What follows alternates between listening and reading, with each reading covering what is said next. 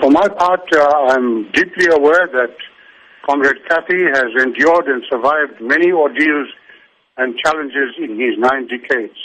We know that he will treat the current illness as just one more challenge to overcome.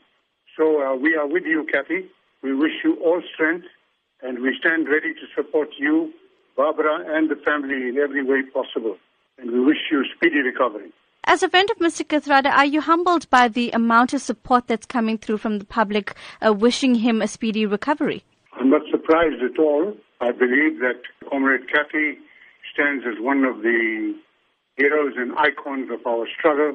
He has served in his 87 years of life. He has been in the service of the struggle from the age of 12. He has endured all these hardships of the struggle against apartheid. He has stood firm in the challenges of building a new South Africa, and therefore he is known not only in South Africa, but across our continent and in many parts of the world. So he's a highly regarded, well-respected, well-known person who has served a lifetime in the service of people. The messages that are coming through are an expression of that deep attachment, respect, and admiration that people owe him from around the world.